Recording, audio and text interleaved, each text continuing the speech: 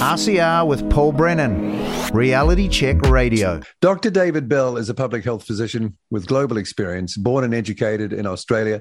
He's worked at various organisations across the Tasman, the United Kingdom, Europe, including World Health Organization, the WHO, in Geneva, Switzerland. His research experience and interest in technology development gives him a unique understanding, I'm reading from the bio here, of potential solutions for the most pressing public health challenges. Dr. Bell joins us from Texas, USA. Oh, he's from Australia. Welcome, David Bell. Thanks for giving us some time on Reality Check Radio. Thanks, Paul. It's good to be here. Nice to have you. What part of Australia are you from? Just curious.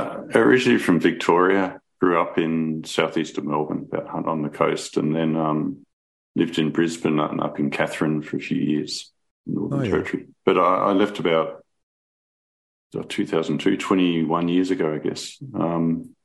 So I was in World Health Organization in the Philippines for 7 or 8 years, and then in Geneva, and in a couple of another organization, Geneva Foundation for Diagnostics. And then I moved to the US for a job in a Gates lab in Bellevue near Seattle. You say Gates? Gates, yeah. It's not the foundation, but it was a development lab that he ran. And now I work in biotech. I moved down to Texas with the family about a year ago to escape fascism, essentially. I'm consulting and in biotech and global health. When you look back to the home country, what do you make of it now? You obviously would have been following developments there as you could along the way, particularly Victoria. Yeah, I'm surprised and, obviously disappointed in what's happened. It's certainly interesting psychologically. I never would have believed this would happen, and most of the people I knew there would never have believed it would have happened, but now I think they're going along with it. It's an interesting contrast because living in the US has been interesting because the country is really split, and you've got a lot of the country doing what Victoria did and thinking there's an existential crisis, everyone's going to die unless they wear a mask. And you've got another half of the country not doing anything and having exactly the same outcomes in terms of COVID. So it's been an interesting experiment. And, I think, we're talking earlier, but I think a lot of it, Australia, there's this amazing trust in government, and, which I had when I was there. You just assume, the government is there for your good. They're decent people. They always do the right thing. The media will always do the right thing. The ABC or, New Zealand Broadcasting Commission will always do the right thing. They're objective, et cetera, et cetera. And, there's never been a civil war, a war of independence or, mass slavery or the sort of oppression we've had here, with the exceptions of Indigenous populations in both countries, but they're small minorities, unfortunately. And the vast majority of people in these countries have never, who've grown up there, have never had to fight, and they've not got any folk memory of that. So I think, they haven't experienced fascism or communism. When we were up in Washington State, this started in 2020, the people I knew from Eastern Europe or from other communist regimes, so they immediately clicked with the messaging of what was going on.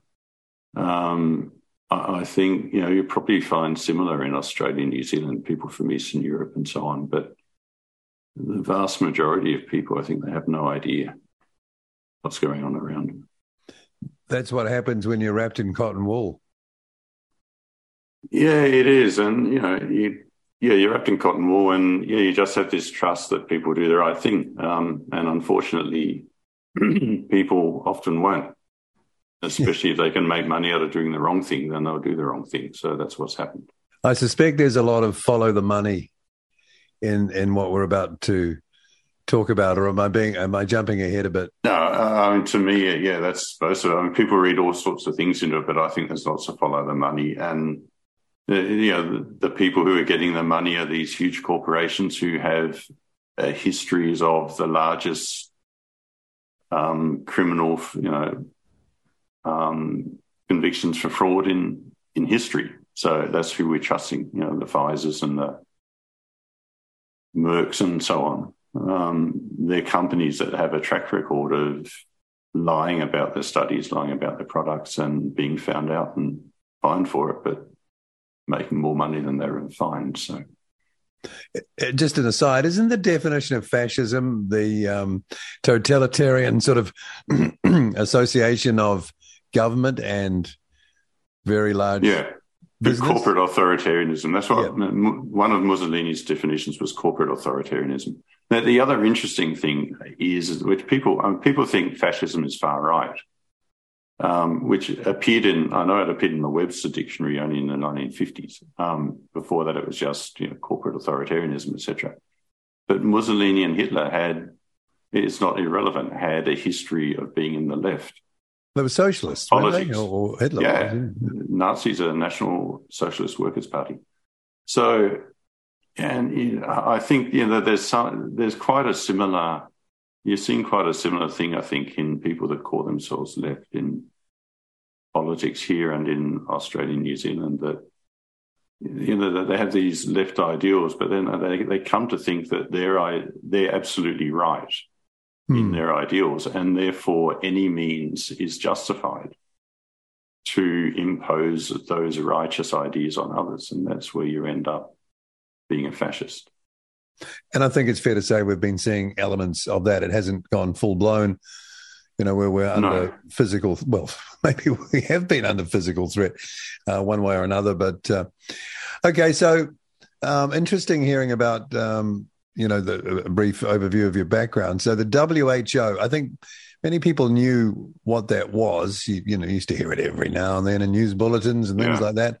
Now we really know that the WHO is there, and they have a lot of power in the world. You've been on the inside of it. First question: are they a force for good? Yeah, so there's not a simple answer to that. And I think originally they were, and for most of their history, I think they have been. The world would be worse off without them. I think, to me, for the last few years, I think they've been a net harm. They've been a net negative. But that doesn't mean in some countries they don't do a good job. It's a huge organisation that, it promotes lockdown impoverishment and wealth concentration through COVID policies, but it also does a lot of work in, reducing malaria, in helping countries to get technical capacity around those sorts of things, tuberculosis, HIV, etc. So, and it has made big inroads it had up to 2020 in those diseases. There are countries that have very poor technical capacity in health, and the WHO country office there forms an important part of their essentially support for their Ministry of Health. And I know WHO people who essentially run disease programs in some countries because there isn't local capacity and do a good job. So there are places where if you took out the WHO, they'd be worse off. But I think globally over the last few years, essentially WHO have abandoned their principles, abandoned the way they used to work, and they're working for corporate sponsors. And there's a story behind that, how the funding has changed. So it's a very different organisation than it was a decade or two ago. So that the funding and the change you mentioned, is that really where the switch was flipped between doing all those good, worthy things and what we have come to experience, well, through them, from them, in the last few years? Again, follow the money, isn't it? I think so. When they started in 1946, the Constitution was written, and there's 56 or something countries. There's now about 194, but they were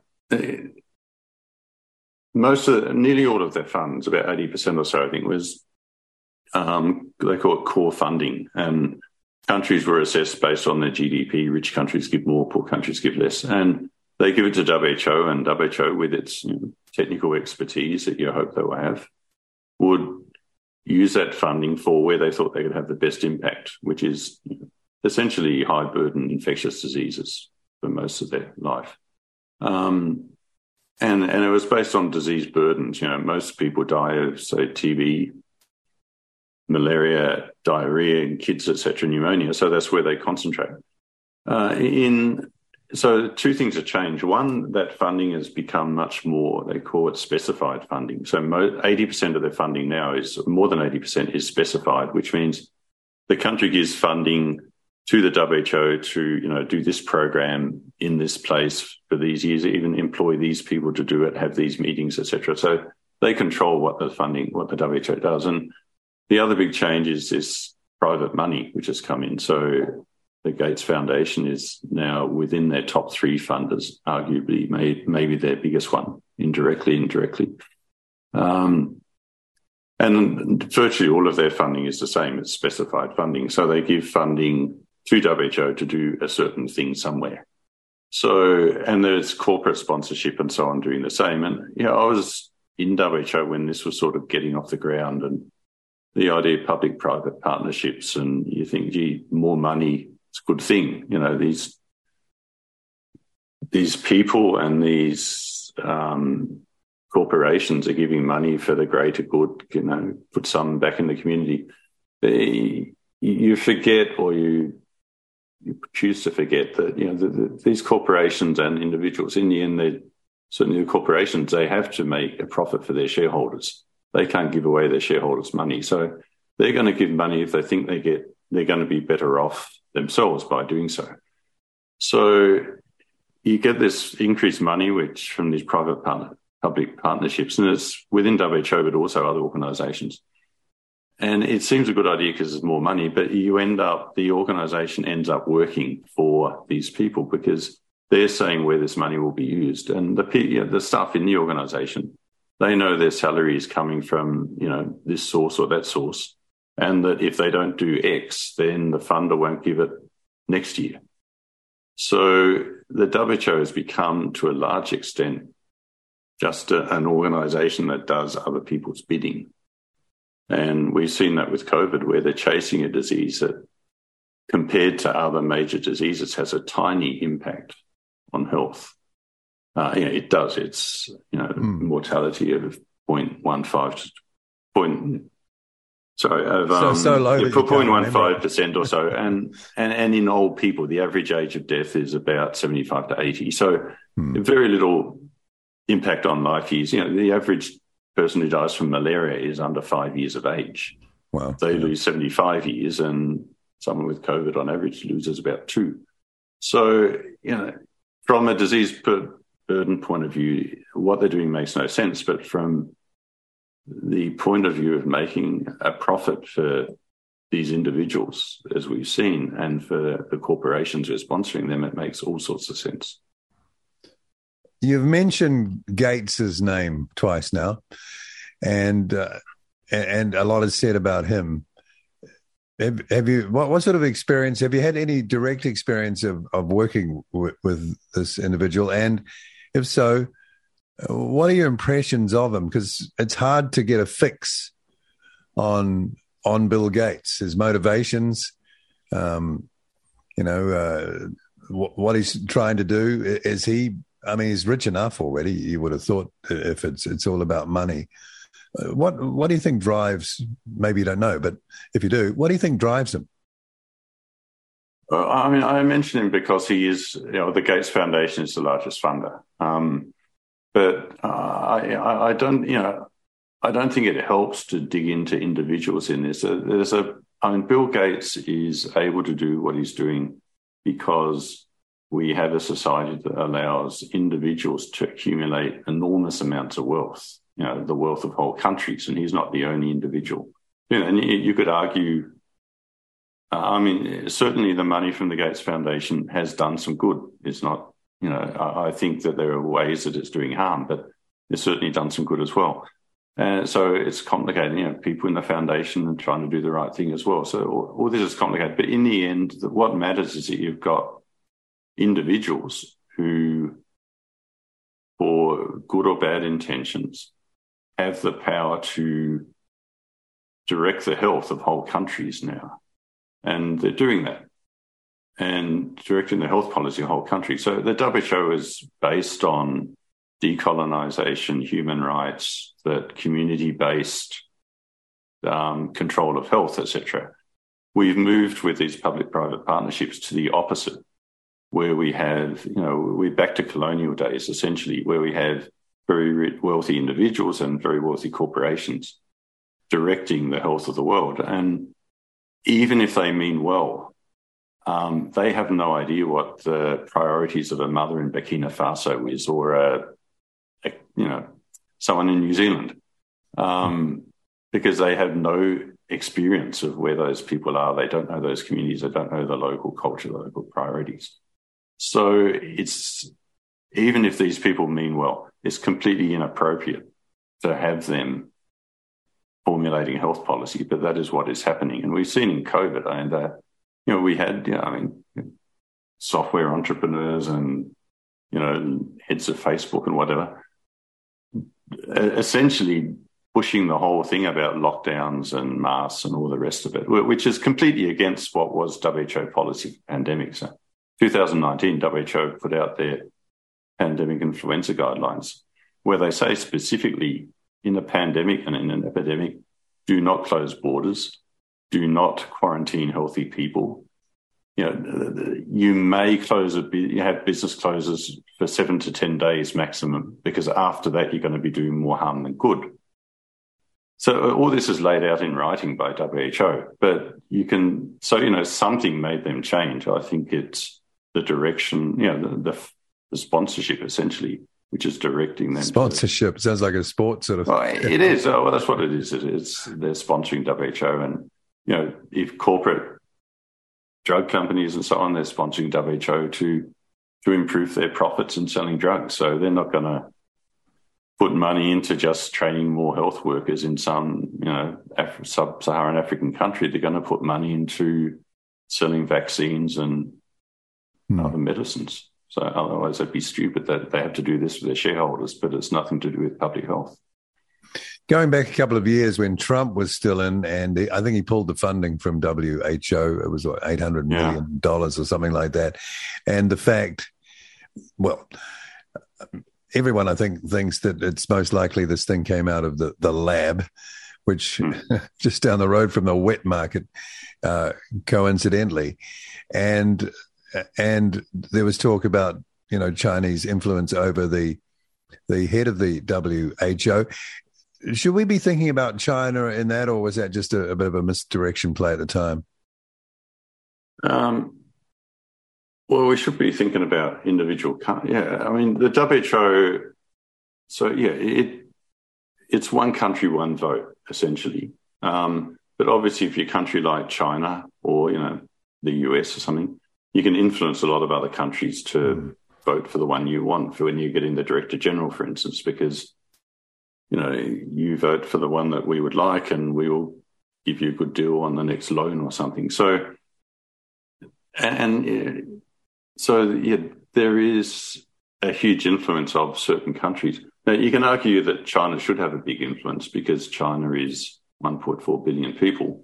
Yeah. Or 1.3, whatever. So, it's a lot of people. They should have some say. And that's fine if you've just got an organisation that is, naming diseases and giving a bit of technical support when it's asked, etc. But it makes no sense for an organisation that is then telling people what to do and closing borders and etc.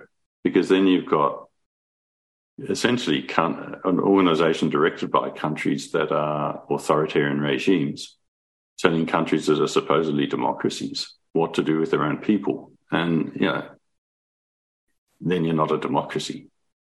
So it's fine if WHO is just an advisory organisation, but if WHO as the treaty and the amendments to the international health regulations are changing it into, if it's an organisation that directs our people and essentially tells people what to do regarding their healthcare, then it's anathema to have the structure that they have.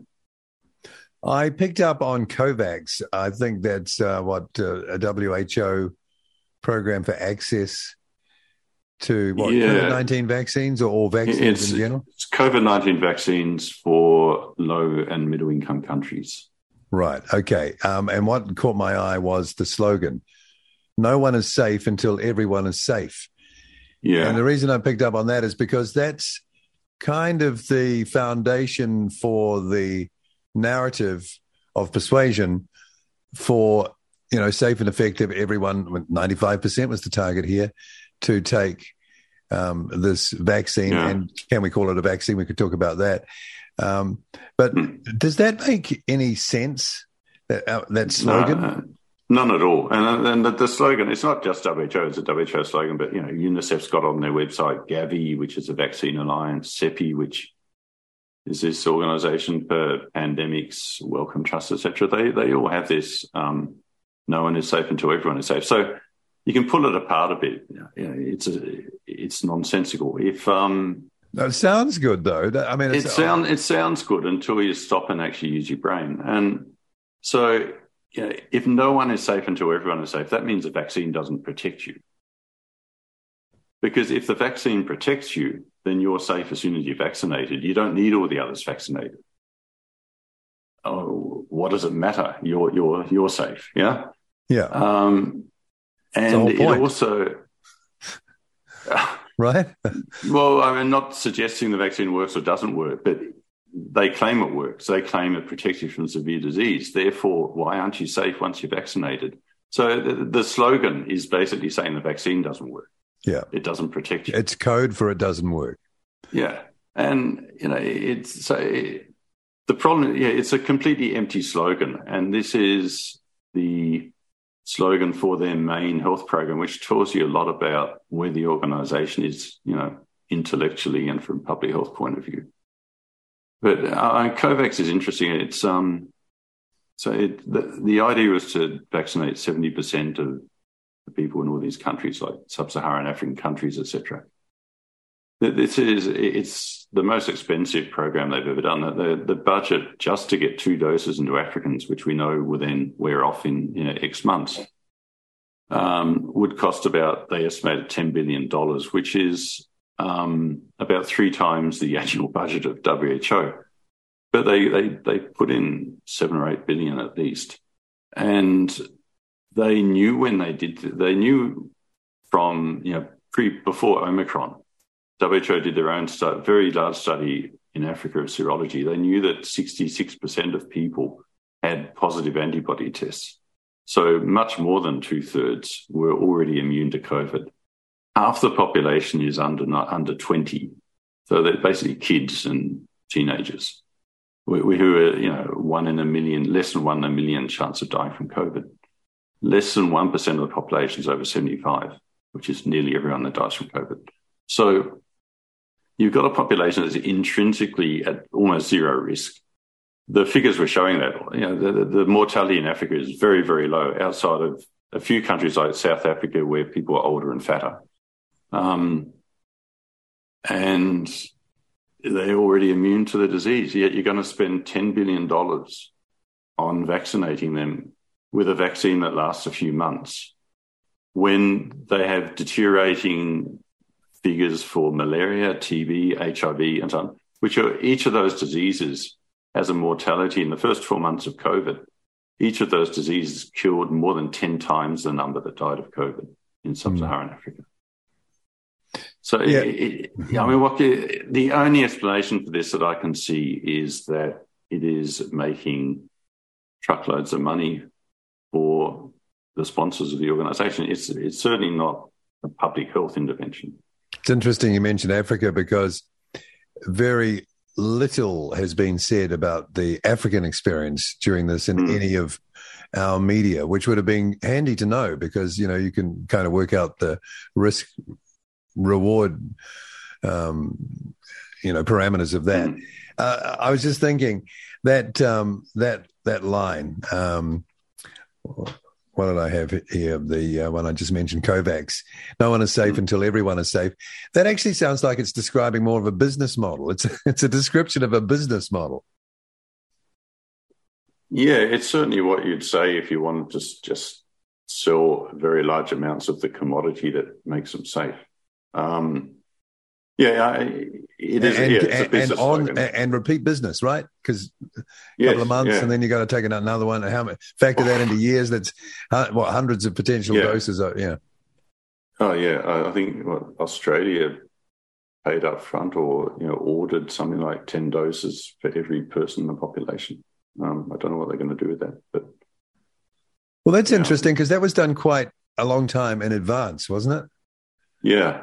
How'd they know? Oh, there's a lot of interesting things there. How did they know? How did they know it didn't work? Well, they did know because, Tony Fauci, who people know, wrote a paper a few months ago, co-wrote with two other authors, a paper that was published in Cell, which is a major journal, talking about the COVID vaccines and other vaccines for respiratory viruses, and pointing out that vaccines for these are never going to work. That there was no expectation that the COVID vaccines would stop transmission. He goes into very good detail on why it's not going to work in this paper. As if the previous 3 years had never existed. But of course they knew that it wasn't going to work, because this is what you expect from a fast mutating virus. So they knew, they were buying in advance because they knew that the thing they were saying worked probably wouldn't work, yet they were happy to spend. You have to ask yourself, and I've had quite a few people on this program, we've talked about this, and it seems to be the consensus is that none of this is sort of like malfeasance or malice or evil empire conspiracy. It's more that well-meaning people who are apparently very smart and well-qualified are just as susceptible to what we talked about earlier. The government will never do us any harm, et cetera, et cetera. And they were sort of captured by that. Do you think that's the case? Because the advanced planning would suggest that it's maybe a bit more cynical than that. Yeah, I think it's a mixture. I think there is some real advanced planning from a long time ago in the general direction of this, mandated vaccination across the whole population is a way to print money, and there's ways to do it with respiratory viruses. And, there were meetings where they have discussed, how to do the behavioural psychology, et cetera, to get people living in fear so that they would take this. And in the UK, the SAGE advisors to the government, there's members of that who've come out and said that there was a deliberate campaign of fear-mongering over the population in order to get them to comply. It's not what you do in a democracy. It's supposed to be anti-public health. You're trained not to ever do that. But this is what happened. And I think the people who are running... So I think, there's two aspects to this. One is that the people who were instilling this fear on purpose were, I think, malfeasant. But the second is that it's a very effective techniques that they were using. And we saw that in the 1930s in Nazi Germany. And we saw what can happen in populations in the Balkans. Yugoslavia broke up and suddenly people were turning against their neighbours. So humans can do this if you put them in the right conditions, the right state of mind. Now, I have colleagues who are genuinely fearful of the virus, even though if you sit down and look at the numbers, it didn't make sense for them to be fearful. So I think a lot of people were taken in by this behavioural psychology operation that was put in place. And, most of the UK, the highest number of profession on the UK SAGE were behavioural psychologists. They weren't immunologists or virologists. So Australia has a similar unit. So I assume New Zealand does. I would imagine. The US, etc. So that would explain the lockstep, right? Yeah, I think so. There are these techniques. The World Economic Forum has had a big part in this. They're very open about that. They've been open about the fact that they are sponsoring people in Western cabinets, Western governments, and they're very open that they think that they were intending to, and they did use COVID to push their own agendas, which were not public health. So That explains a lot of this sort of lockstep, because they have a huge reach within government. So, yeah, I think that there's them and there's this fear factor, and there's the fact that, I mean, the media are bought, clearly the main media, with respect to yourself, but the main media are bought, and they're bought directly in that there are people who've been pushing this, who are sponsoring them. The largest, a lot of Western countries now, the largest advertiser outside of governments is pharma. And I've seen the montages of the American, news programs, though. Oh yeah, even the I think exactly the same wording. Yeah, brought to you by Pfizer. Brought to you by Pfizer. But they also they have these. They'll say, this is a threat to democracy or something. They'll have exactly the same wording. Yeah, the same stories. And there's actually sources for that, because Reuters and AP actually produce a lot of the copy now for these, and they're both owned by, or within their ownership is BlackRock and Vanguard. The big houses that also are the main owners of Pfizer and I think AstraZeneca and also Google, Facebook, New York Times, CNN, Time Warner, etc. They all share ownership. So, it's not surprising that you get lockstep. In a way, this is just business. This is what you do if you owned all these companies. Well, New Zealand has picked up on the video of our Prime Minister walking out of the BlackRock headquarters in New York on the last visit. No one asked her what she was doing there, and no one was curious. Yeah. And why would the leader of a democratic country who's just representing their people, spend time in a place like that and not be open about why they're doing it? I mean, but this has been, this has concerned me for a couple of decades, actually, that the whole Davos thing, and why are our elected leaders, from Australia as well, when I was there, going off every year to Davos to meet behind closed doors with the richest people in the world, and they're not saying what it was about. How does that work if you're just representing your people in a democratic country? It doesn't make a lot of sense. So I think this comes back to the trust thing. I think our governments aren't what we thought they were. It doesn't mean everyone in government is bought or is doing the wrong thing, but I think the will of the people is only one of many competing priorities. Yeah, well, we've got the depressing thing here where the current Prime Minister, who doesn't know what a woman is now, he was the response minister for all of this, for all of the madness. He's now the Prime Minister. And a lot of us thought there's no way he can do well, given, what he was involved in and him being the sort of the master hand behind it. He's now the Prime Minister, and his poll ratings have gone up, and so have the incumbent government's poll ratings, and it looks like they will win again at the election. And I struggle with coming to terms with that. Maybe I'm missing something. Yeah, I don't know. I don't know. Maybe the people like it. I mean, Australia had a recent federal election, fairly recent, where they had a choice between someone who believes in lockdowns and masks and medical fascism, or someone who believes in lockdowns, masks, and medical fascism. So it's not that easy to choose sometimes. But I mean,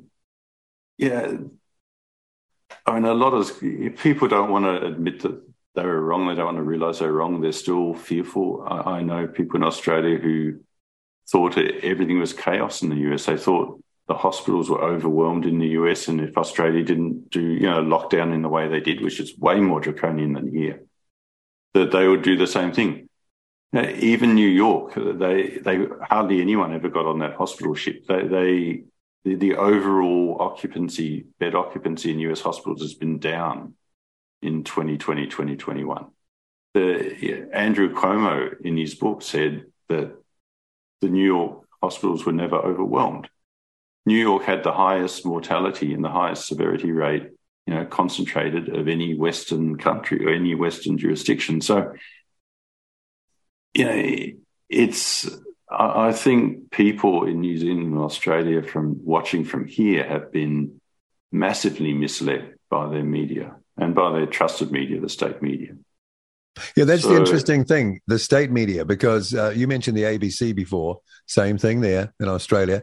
BBC, I believe, had indirectly through some organisation funding from, again, one of the Gates foundations or setups. And, of course, our media here have been in the same realm. Again, is that orders from on high? The same people who send the morning phrase that everyone has to use, the go-to words. How do you explain that? Yeah. I mean, I had to rejig a lot of my thinking at the start of this, and I'm fortunate, I guess, in that I'm a public health physician, so I can. Yeah, and I've worked on epidemics. I worked on the first SARS outbreak and so on. So as soon as this sort of started, I knew actually something was brewing in December and then 2019. And then as it started, I saw the messaging, I immediately knew something was wrong. But, I've now been rethinking a lot of what I've thought, not just on COVID, but around climate crisis, et cetera, et cetera. And, looking back, I think I've been programmed for the last 10 years by the media. The words like, vaccine denier or, anything denier. Misinformation or conspiracy spreader. Theorist. Yeah. You're told someone's a conspiracy theorist, and then anything you hear in the future from that person is coloured in your mind. So you're not going to believe it.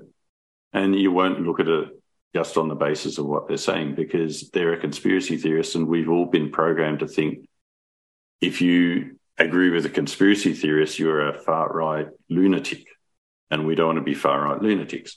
So we end up, I think we've almost been programmed to think certain ways, and vaccines is an example where we're programmed to think vaccines are good. I mean, some vaccines work, some don't work very well at all. Some are really harmful, some are not. It's like any other medicine. But most people just think vaccines are intrinsically good and intrinsically safe. And I think that's because anyone who says, you just have to say, if someone questions a vaccine, you just say they're an anti-vaxxer. And it's game over. One's there all the time, even though you've had all your vaccines. You don't care about their opinions on anything anymore. Yeah. You're an anti-vaxxer. Even if you've had all of them. Yeah, even if they've had all of them, yeah.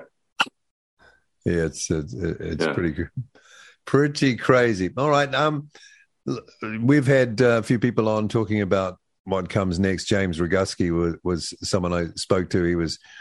He'd done a deep dive into the international health regulations in the pandemic treaty, and he was sounding alarm bells. This sounds like the next big move built on everything that's happened, and maybe even a logical outcome of it. And this is potentially quite scary stuff, isn't it? I mean, what sort of thinking have you been doing about those? I know they're separate things, but they have a common theme, and that is of control, right? They seek to control people. Yeah, it's I mean, COVID's a walk in the park, I think, compared to what people would like to do to you. So, and COVID is just part of a much bigger thing. There's a very strong movement to make pandemics and health emergencies the sort of focus of society and to control people in order to keep them safe. And so pandemics are really rare. I mean, genuine pandemics, they're very rare and they hardly kill anyone. So since we've had antibiotics, so Spanish flu was pretty bad in 1918-19, but then WHO records a flu pandemic in 1957-58, one in 68-69. They killed about 1 million people. So that's less than TB, tuberculosis kills every year. The swine flu, which they call pandemic, but that killed even less than flu normally kills. And then COVID, which is, most people died 75 or 80, and it's really difficult actually, it's never been so difficult before until now to know who actually died of a disease and who died just incidentally, because the figures are not reliable at all. But now we're being told the next pandemic's just around the corner. I mean, why on earth would it be? There's one per generation, and they kill far less people than TB or HIV or whatever every year. So, this is a false narrative to start off with. But on the basis of this, we are, there's a movement, and the International Health Regulations amendments and the treaty, they work together. The amendment, what they're trying to do with the amendments is to make WHO recommendations binding. Yeah. So countries who don't drop out of this will be undertaking to follow the WHO's recommendations. The WHO's recommendations in this case are a single person. It's the Director General. He doesn't even have to consult a committee. He just decides himself, which we saw with monkeypox. 5 people died in the whole world, and he declared a public health emergency of international concern. So making the international health regulations binding will allow him to order border closures, to order quarantine, isolation of people, to order mandated medical examinations, mandated vaccination in any country that hasn't actively dropped out of the IHR. And the treaty, which if you read it, it's milder, but what it's essentially doing is getting the money and the governance and the supply lines to run this whole thing. So they work together. And they are talking about $10.5 billion a year additional money, which again, it's 3 times what we spend on the entire World Health Organization every year. So we're building this massive bureaucracy, and lots of people are on board because this is where global health is going. If you want a career in global health, this is where you go.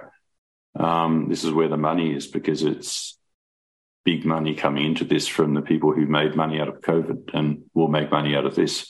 So the aim is to have intensive surveillance, looking for things like viral variants, which are fine because this is natural. So you're essentially surveilling for nature, and you find, there's something there's nature. Okay, nature's an emergency, or it could be an emergency. It doesn't have to be a real emergency.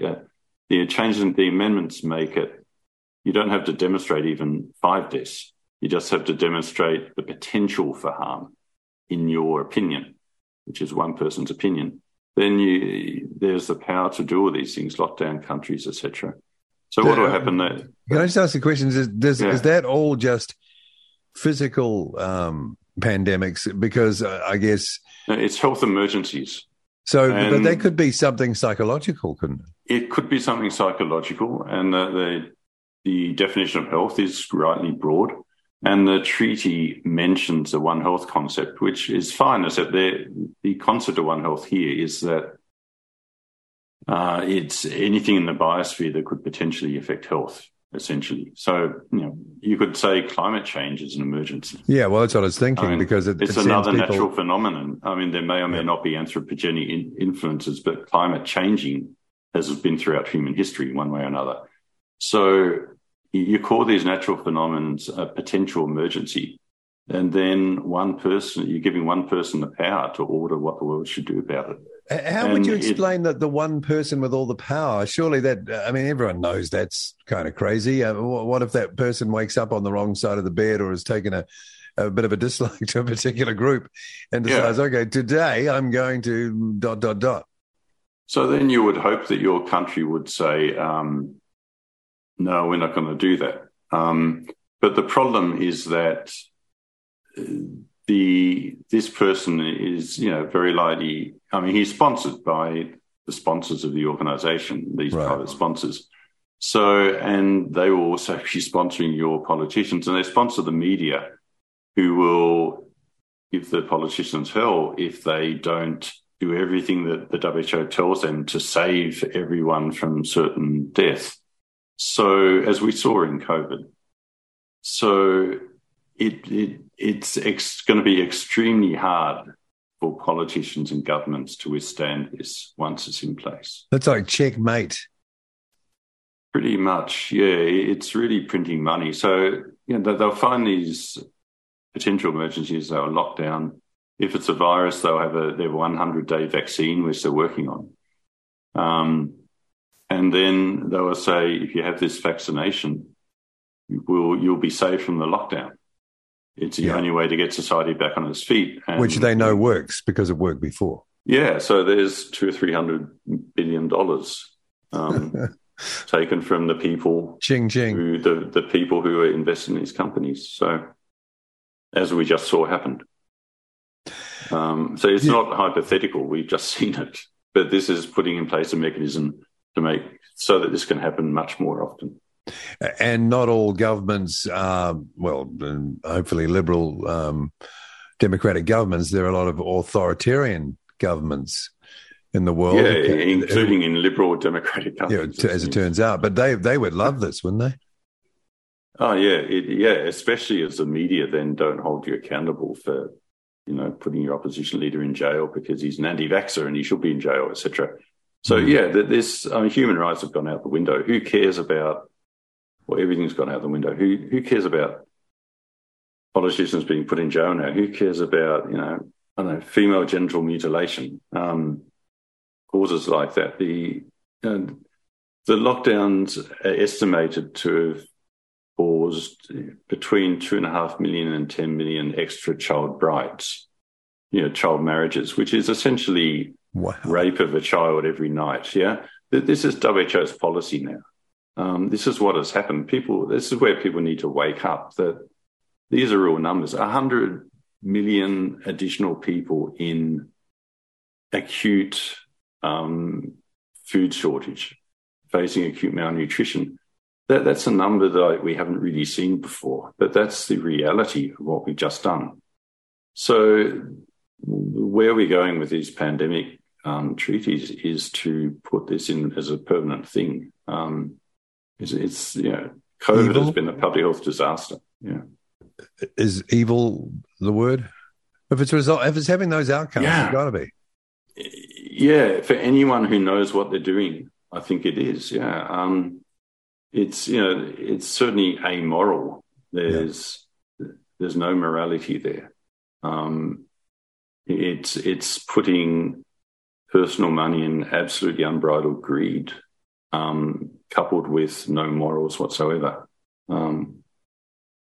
The worst of all worlds. The worst of all worlds. Do you think this is all going to fly? What do you think the outcome of this will be? I guess it depends. Do you think on the citizenry of the various countries pushing back, or is that not even enough? Yeah, it looks like having a good chance to fly. Oh dear. There are some countries that. This country is an example of the US where I am. That there are parts of the US that probably won't comply very well. There are parts that will. There are politicians starting to wake up about this in a lot of countries. I don't know about New Zealand. I know in Australia there's some. No mention at all of it here, David. No, nothing. Right. Okay. There's a few in Australia. There's quite a lot in the US now. There in Europe, in the EU even, there is, which is almost married to the left, but the parliament there are quite a few people who are speaking out. I think Christine Anderson is one of them, and she's coming on our program next week, so it'll be really interesting to talk with her because she's and that's interesting. She's classed as a far right politician, and a lot of these are. And, it's been interesting for me. I've always voted on the left of politics in my life, but to me, this is far more important. This is about the basics of human freedom, bodily autonomy, etc. This is what we're fighting for, and this is where you start to think. All the people that I've been told are far right, are they really far right, or are they just not as controllable as some others? And everyone's they have good and bad opinions. None of us agree on everything. But,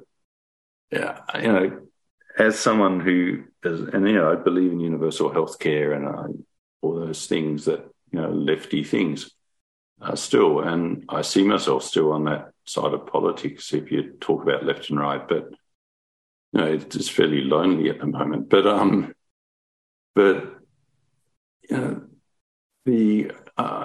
you start to realise that a lot of what you're thinking about the other side of politics is, again, is what has been programmed into you by a very biased media.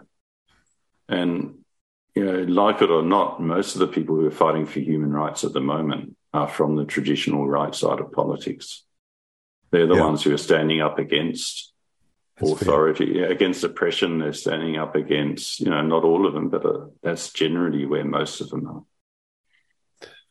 All right, and you're a physician, so you're a logical person to ask. Trust in medicine and doctors. I got to say, mine has been, I hope not permanently smashed on the floor, but I find it very difficult because I know doctors who have had their careers stopped, basically, and their profession is at professional body levels have been very nasty to them indeed, like you wouldn't believe. It seems to be a profession in crisis. Is there any way back for the medical profession in terms of trust? It's going to be difficult. There's precedence for this. If you look at, you have to be careful talking about Nazi Germany and so on, but there are, things were very different, but there are certain parallels in the way that the population was messaged, etc. It was the medical profession that really led that, were the biggest supporters of the Nazi Party. So there is a history, and there's something about the health professions and medicine especially that people can be prone to thinking they're sort of something like God, and they have a right to tell other people what to do, and they know best. And clearly they don't. And I mean, if you look at the fraud within pharma, demonstrated fraud within pharma over the last year, the whole allopathic medicine fraternity is, they're clearly not highly trustworthy as an industry. There are a lot of doctors who are speaking out. The majority are not. I think a lot of them are they know something is wrong, but they're just waiting for someone else to fix it because they're scared of losing their jobs. And they're also scared of being labelled an anti-vaxxer, which sort of ends your medical career in the eyes of your colleagues. I think it's probably a good thing in a way, because a lot of the stuff that medicine was pushing isn't necessarily the best way to live. And people need to question the medical profession more. They need to hear what the doctor says and then decide what's best for them. But it's also, you look at organisations like the CDC here, which is highly discredited now. And, if we do have a real health crisis, it's going to be a problem because a lot of the public, quite rightly, are not going to really trust these institutions anymore. Yeah, and just you may not know this, but the Therapeutic Products Bill is going through our Parliament at the moment, and that seeks to really create an incredibly high bar for the therapeutic products that people have been taking as supplements and, sort of more naturopathic medicines over a long period of time. And you could argue that is in a way designed to force those options out of the marketplace by just raising the bar so high that many producers can't meet the requirements, leaving, again, the sort of pharma medicine with it all. Yeah, people don't realise that the hepatitis. I only knew recently, I'm a doctor, and half the stuff I never knew. Like around this, such as the vaccinations for hepatitis B that we give to babies on their first day. The trials for those were a few hundred kids, with a follow up of about 5 days.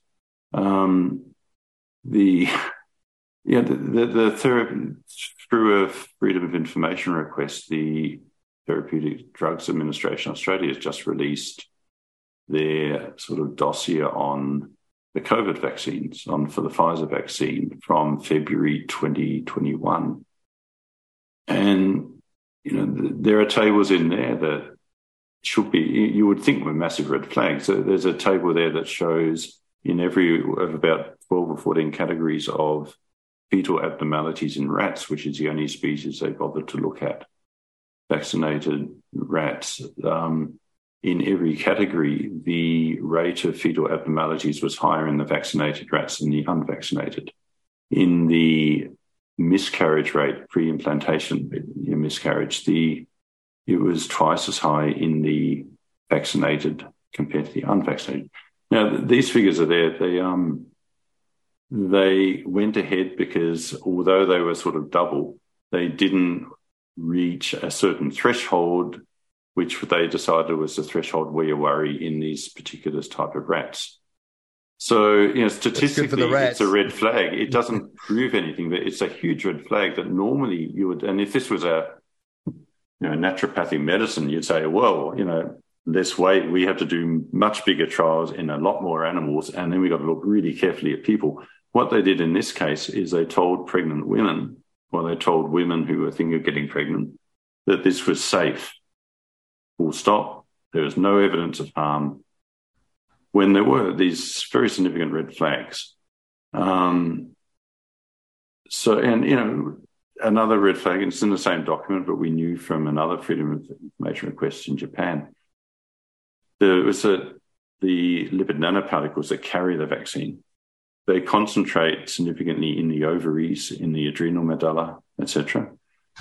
The way the vaccine works, it causes the cells. It's not a normal vaccine. It's not more like a medicine. It causes the cells to produce spike protein, which is a toxic protein. They express them on the surface. The body recognizes that as foreign and kills the cell. That's how the vaccine works, the mRNA vaccines. If you've got cells such as the ova in the ovary or any cell in the brain that doesn't reproduce, when you lose those cells, they're gone. Then if the inflammation, directly or indirectly kills that cell, it's gone. You got less ova, you got less brain cells. So normally with a medicine like this, you would be incredibly careful before you gave it. We know it crosses the placenta, etc., to the fetus. You'd be extremely careful. In this case, they classed it, although Moderna called it internally a